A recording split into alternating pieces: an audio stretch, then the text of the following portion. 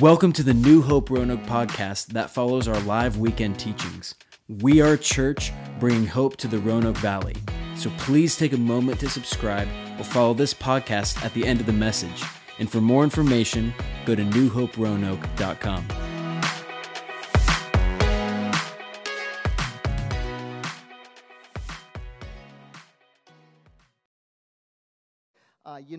I just recently watched a little bit of the new Netflix documentary. Maybe you've heard about it. It's called, you guys can go ahead and get the offering. Sorry about that.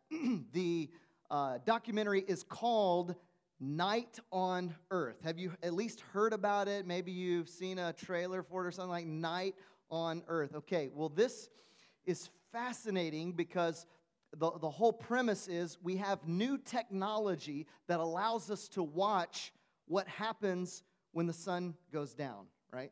They use thermal imaging.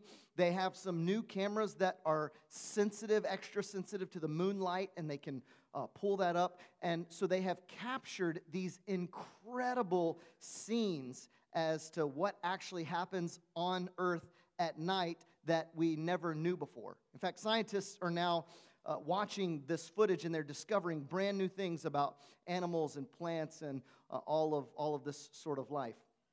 This group, they teamed up with the people that made Planet Earth 2, and it's a BBC production, fantastic, really, really well done.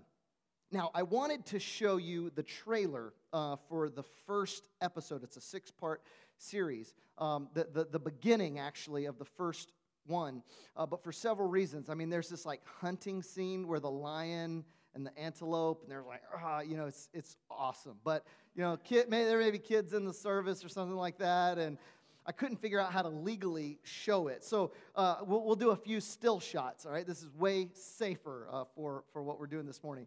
So here's a shot, one of the images from the documentary. These are cheetahs. And you can see here they're using that technology of accentuating the moonlight. This is pitch black except for the moon, and they're able to capture this image.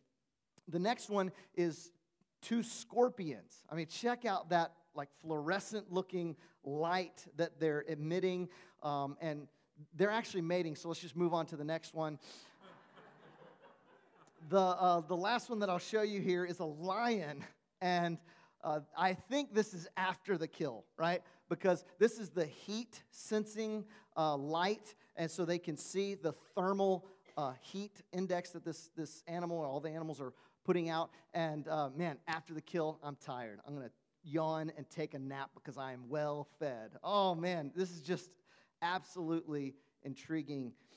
Now, when we think about darkness, this sets us up for what we're going to do in the book of 1 John this morning in our new series, Light and Love. Light and Love. I hope you had a great Valentine's Day weekend, by the way. My wife said, we should watch a movie. It was Valentine's Day night, Friday night. She said, let's watch a movie. And I said, no, let's watch another episode of Night on Earth. I know, I'm just a hopeless romantic, but I was like, let's watch some more animals kill each other. This is great. But this sets us up for where we're going in 1 John, because last week in the introduction we learned that John was an eyewitness to Jesus Christ. That John, the apostle, or my favorite nickname for him, the apostle of love. And you got to say it like that. This John, he is an eyewitness to Jesus, God's full revelation to us. God in the flesh, God's Son, Jesus Christ. He meets, walks with, hears the teaching, does the teaching, sees the miracles, does the miracle. He's with Jesus, and it changes his life utterly. And then he invites us to also be changed. He invites us into the fellowship with God and with one another. And he writes about who Jesus is, and then he writes to the church as we're studying here in 1 John in Ephesus, and he's teaching them what does it look like to follow Jesus in this day, in this time. So John invites us into that way of life. And today, we're going to look at the problem that he addresses. Right out of the gate, he says, if we're going to be changed by God, if we're going to have fellowship with God and each other, you and I, we've got a big problem.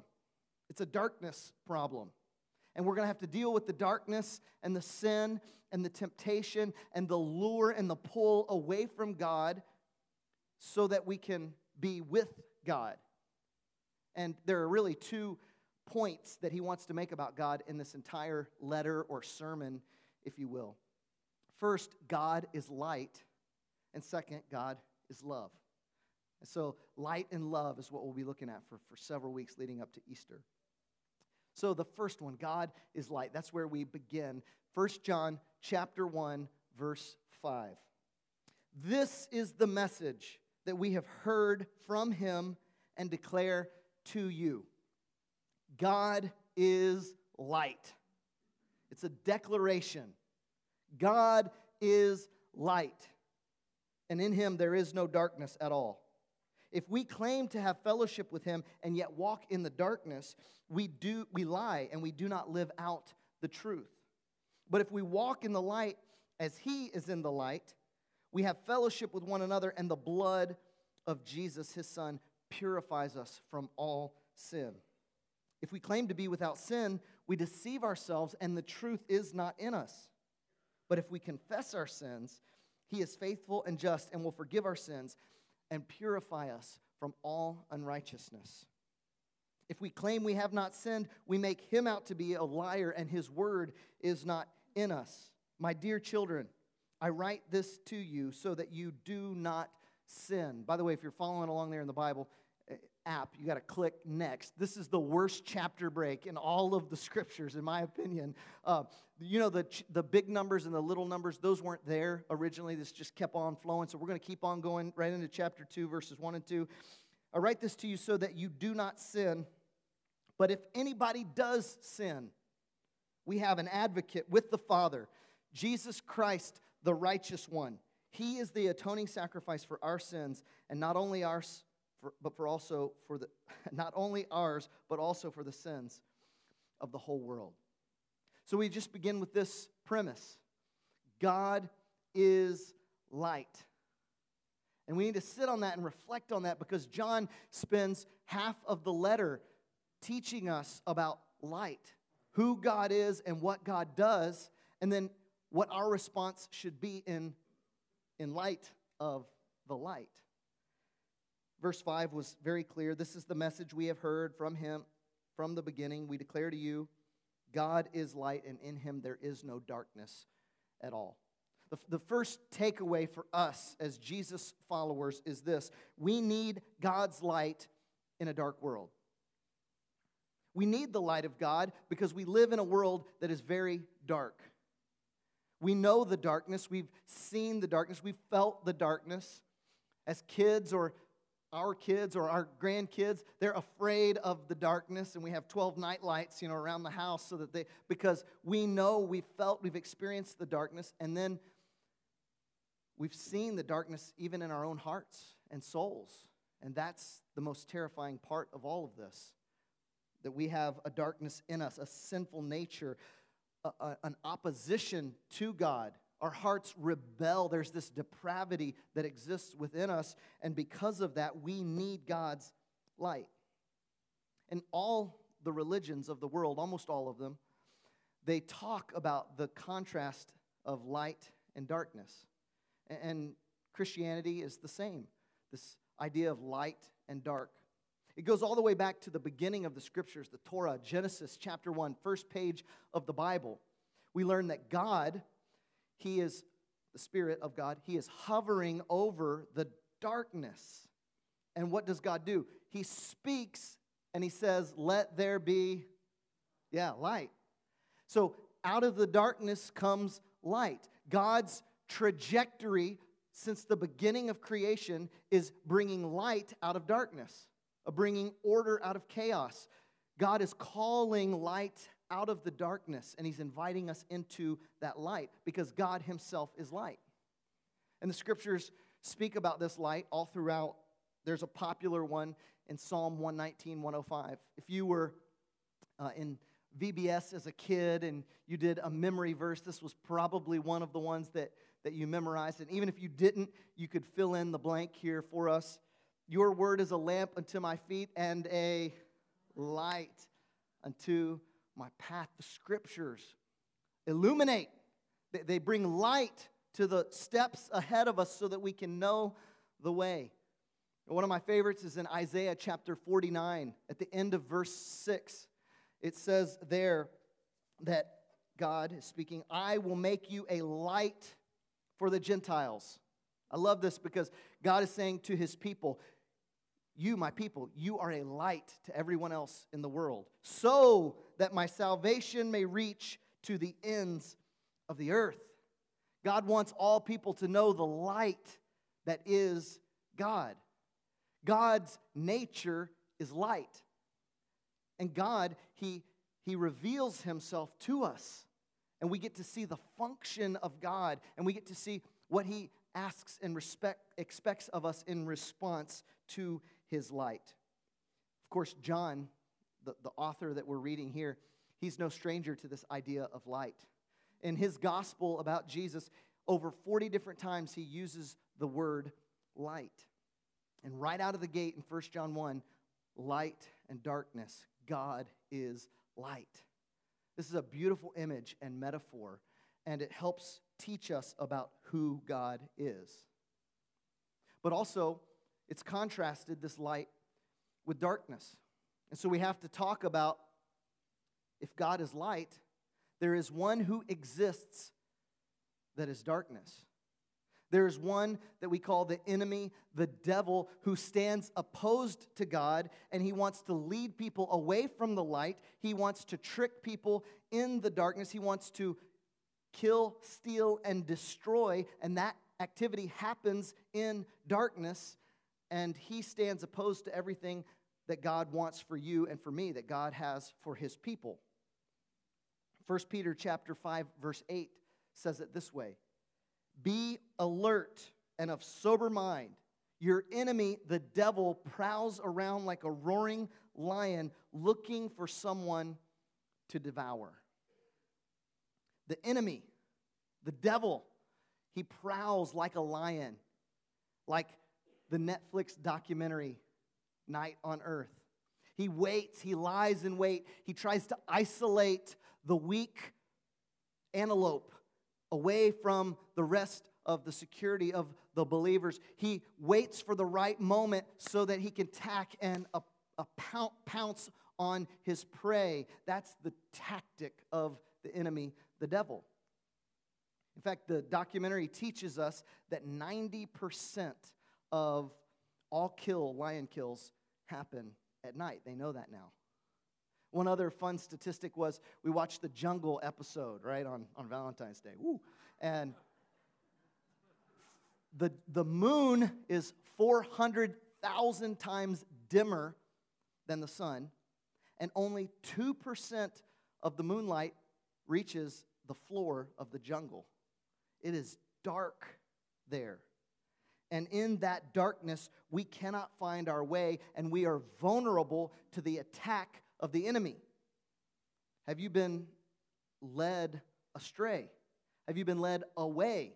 Is there some sense in which the devil, your enemy and ours, is trying to pull you away from God and his light into the darkness so that you can be attacked? John chapter 8, verse 44 also calls him the father of lies. I bring this passage up because it's what John is talking about. He goes back and forth. He says, if we claim this, but we don't do it, then we're a liar. If we claim this, but we don't do it, we deceive ourselves in the truth. If we claim this, but don't, there's a lie at stake. And one of the chief tactics of the enemy is to deceive, to lie to us. He is the father of lies, and those lies lead us into darkness. In fact, when we lie, we find ourselves in the darkness with the father of lies. And it's in that place, whether you're a Christian or whether you've never accepted Christ, it's that place where God invites you to come out of the darkness and to come into his light, because in the light there is freedom. There is joy, there is hope in the light that does not exist in the darkness. And that's the second truth that I want to pull from the scriptures here, is that we need truth in the face of lies. We live in a world full of lies and deception and falsehood, and what we need is spoken into that the truth, the light of God. Because light, it exposes, it purifies, it illuminates, it reveals. That's what light does. And so light is always truth. And in the light, we experience truth. But in the darkness, we only experience lies. Ravi Zacharias, a popular apologist, says it like this: sin will take you farther than you want to go. It will keep you longer than you want to stay. And it will cost you more than you want to pay. Sin is a lie. Sin is actually always something that was good, that was a gift of God, that's distorted, that's less than or that's taken further than what God intended. It is not true. And so we have to speak truth into the lie so that we can be brought into the light. The word lie here in the Greek language is the word pseudomai. And I share this because it's where we get the word pseudonym, right? A fake writer, a second author, a name that is not the actual name. And it means to lie, to speak a deliberate falsehood, or to deceive. And that's what the father of lies does. Where in your life and mine have we been deceived?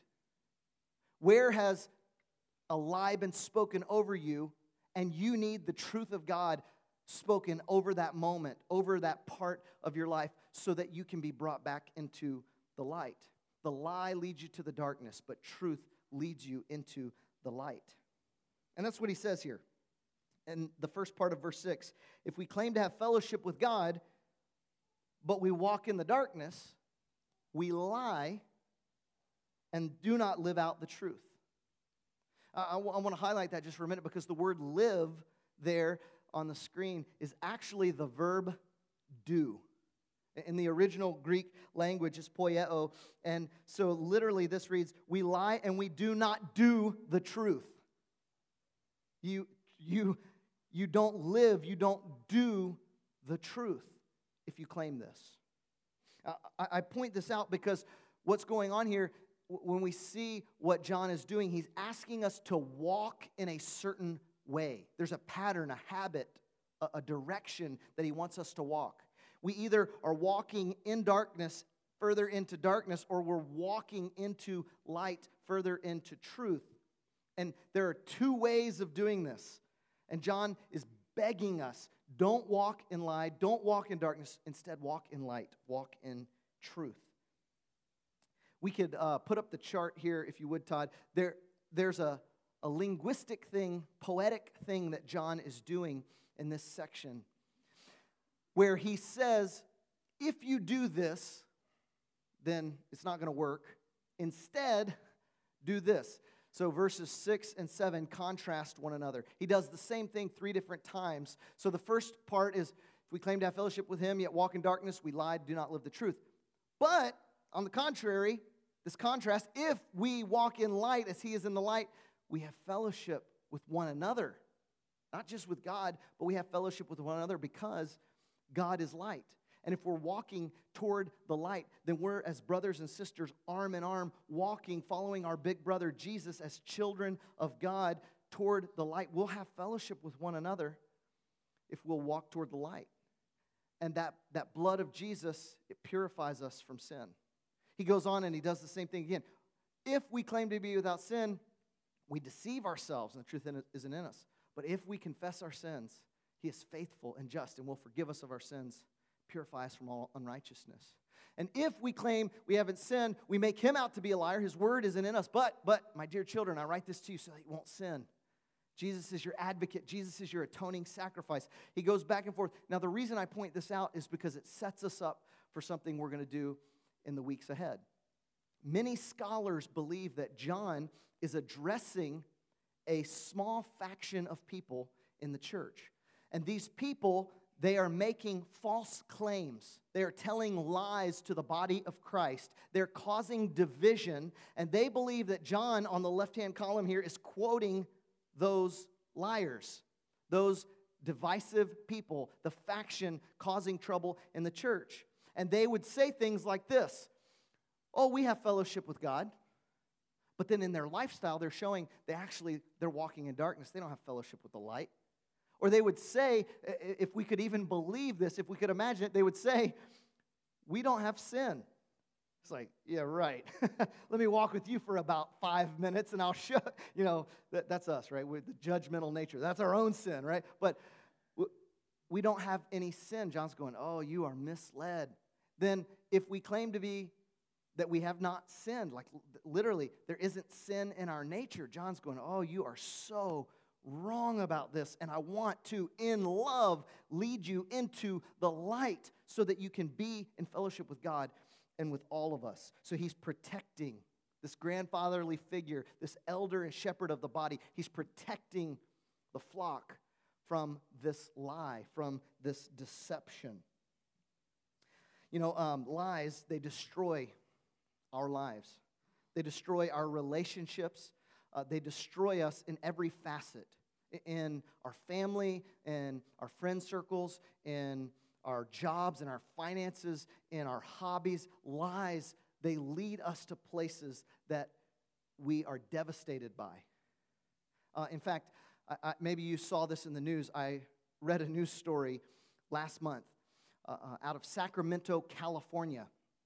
This mom and her daughter, they were driving down the interstate when the daughter, this juvenile girl in the backseat, held up a sign to the window. And it said this: help me, she's not my mom, help.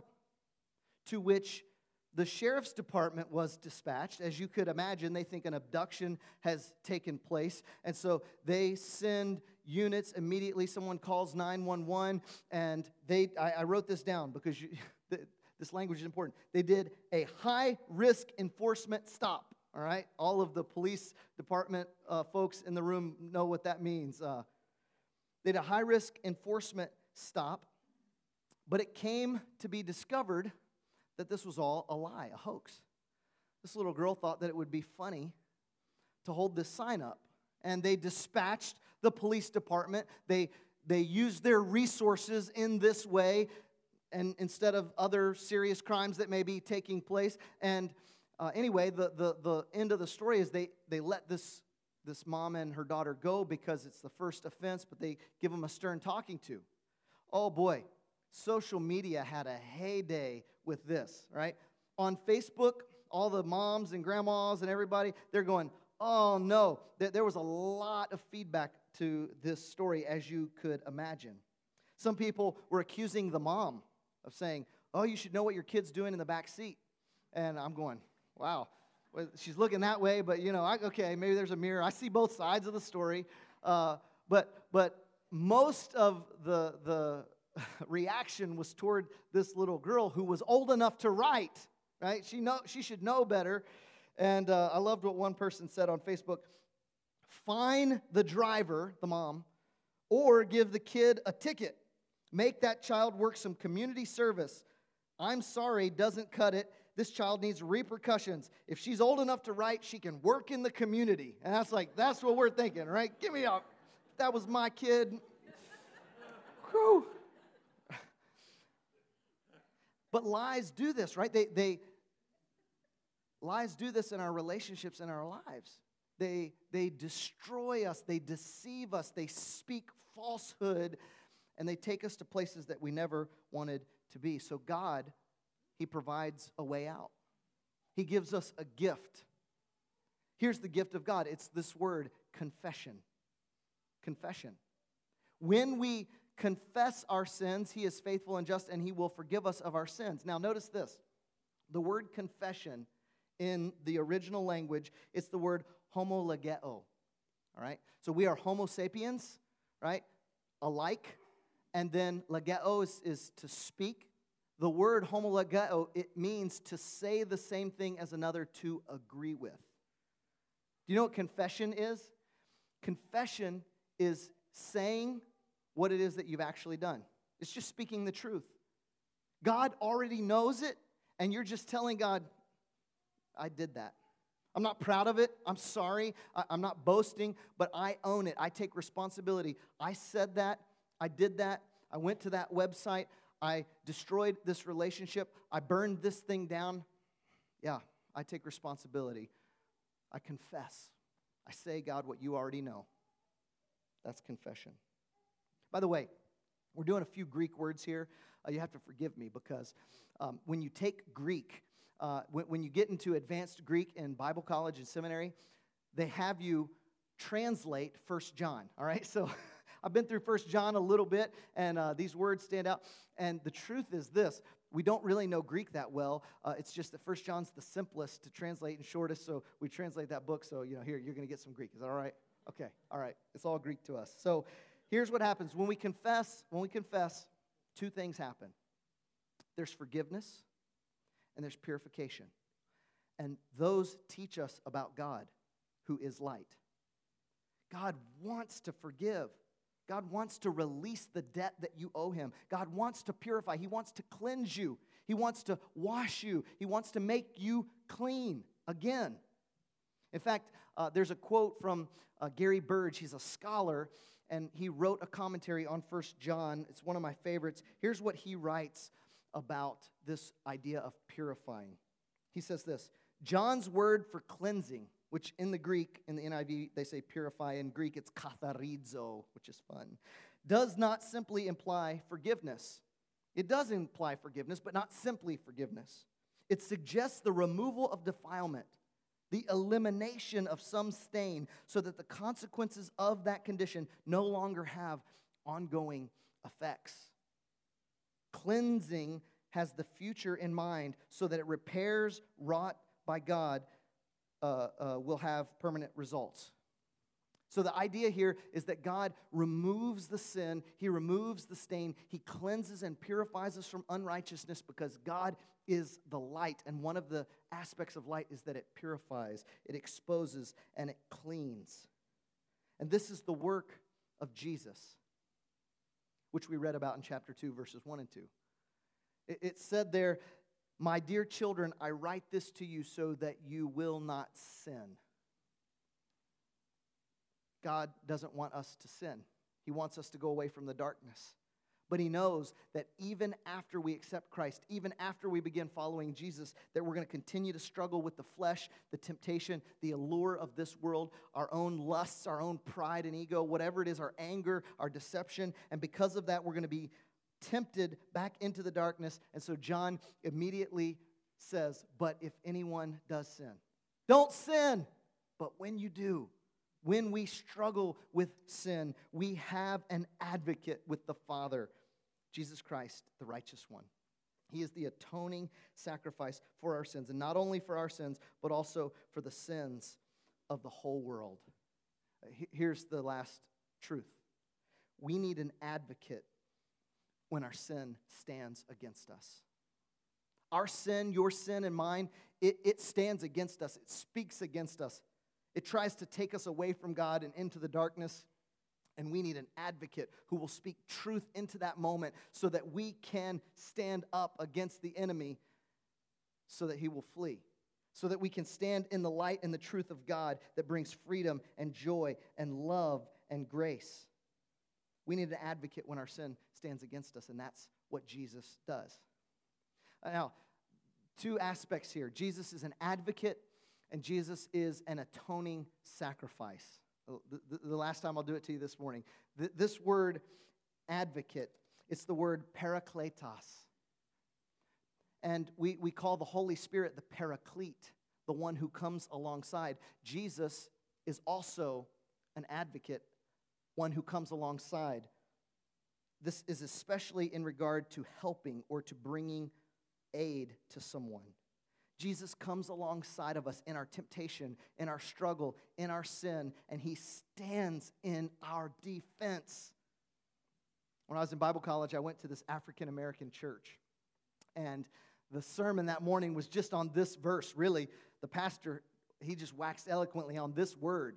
And I won't even attempt to redo it, but it was amazing. And he just kept saying, Jesus is our defense attorney. And oh man, it was like he just kept going over and over. He is the one who stands in your defense in the court of law. And it was powerful because it was true. Jesus stands in your defense and mine as an advocate when we face sin and temptation and the enemy. You know, last month we heard the devastating news that this helicopter in California had crashed and that 9 people were killed upon impact. And 2 of the people on the helicopter were Kobe Bryant and his daughter Gianni. And as we followed that news story, I looked into the lives of the different people that were deceased that day, the legacy that they left, the things that we learned. And one of the stories that I found just so compelling was about Kobe Bryant himself. There was this incident where he was playing for the Los Angeles Lakers. He's an NBA basketball star. I guess I shouldn't take anything for granted here. Kobe was going to play the Phoenix Suns. His team was in Phoenix playing the Suns. And ahead of that game, one of the doctors, he had a patient, a 5-year-old boy named Kobe, who was terminally ill. And this little boy loved basketball. He loved Kobe Bryant. And so the doctor thought, well, maybe I can send an email and make a few connections. Maybe I can get an autographed something from Kobe for Kobe.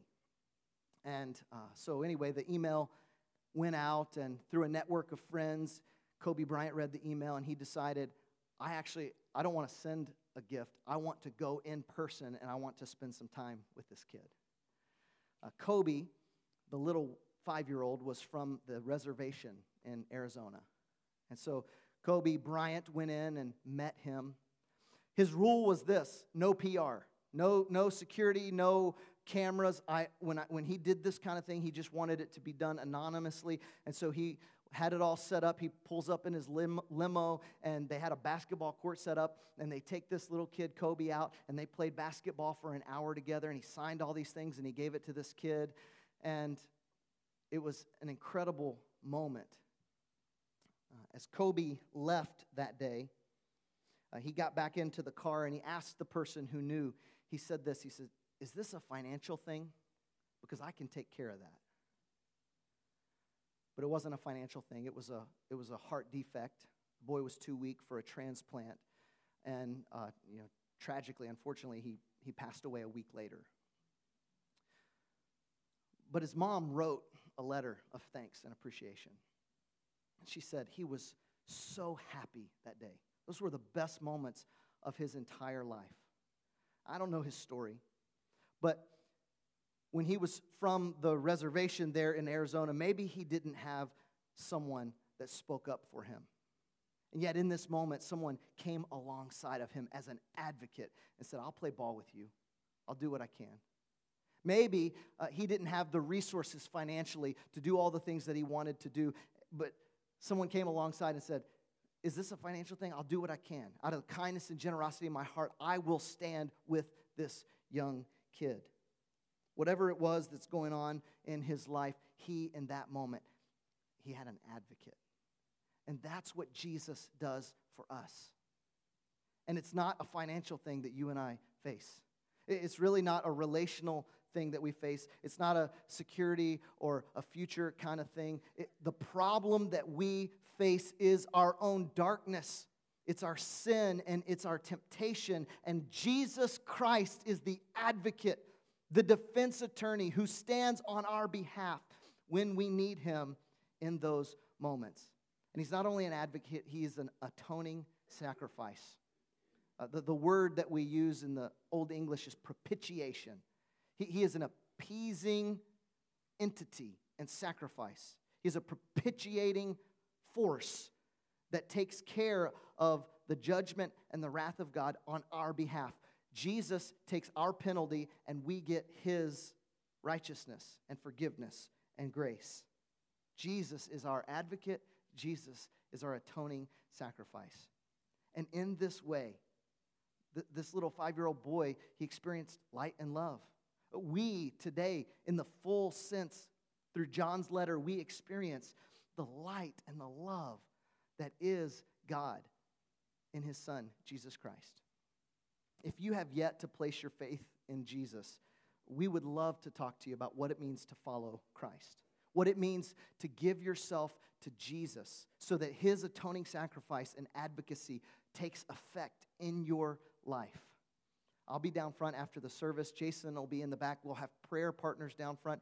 If there's any way that we can help you in your faith journey, we would love to talk to you as the service closes. But we'll also be challenged in this way as Christians. Those of us who find ourselves in the faith, we've accepted Christ, we've received forgiveness, but we still struggle with the temptation of this world. The challenge for us as Christians is this: walk in the light. Is there some part of your life and mine that has been darkened? Is there some foothold that has yet to be released in truth to God? Confess it. Get rid of the darkness and live in the joy and the freedom that is the light who is God.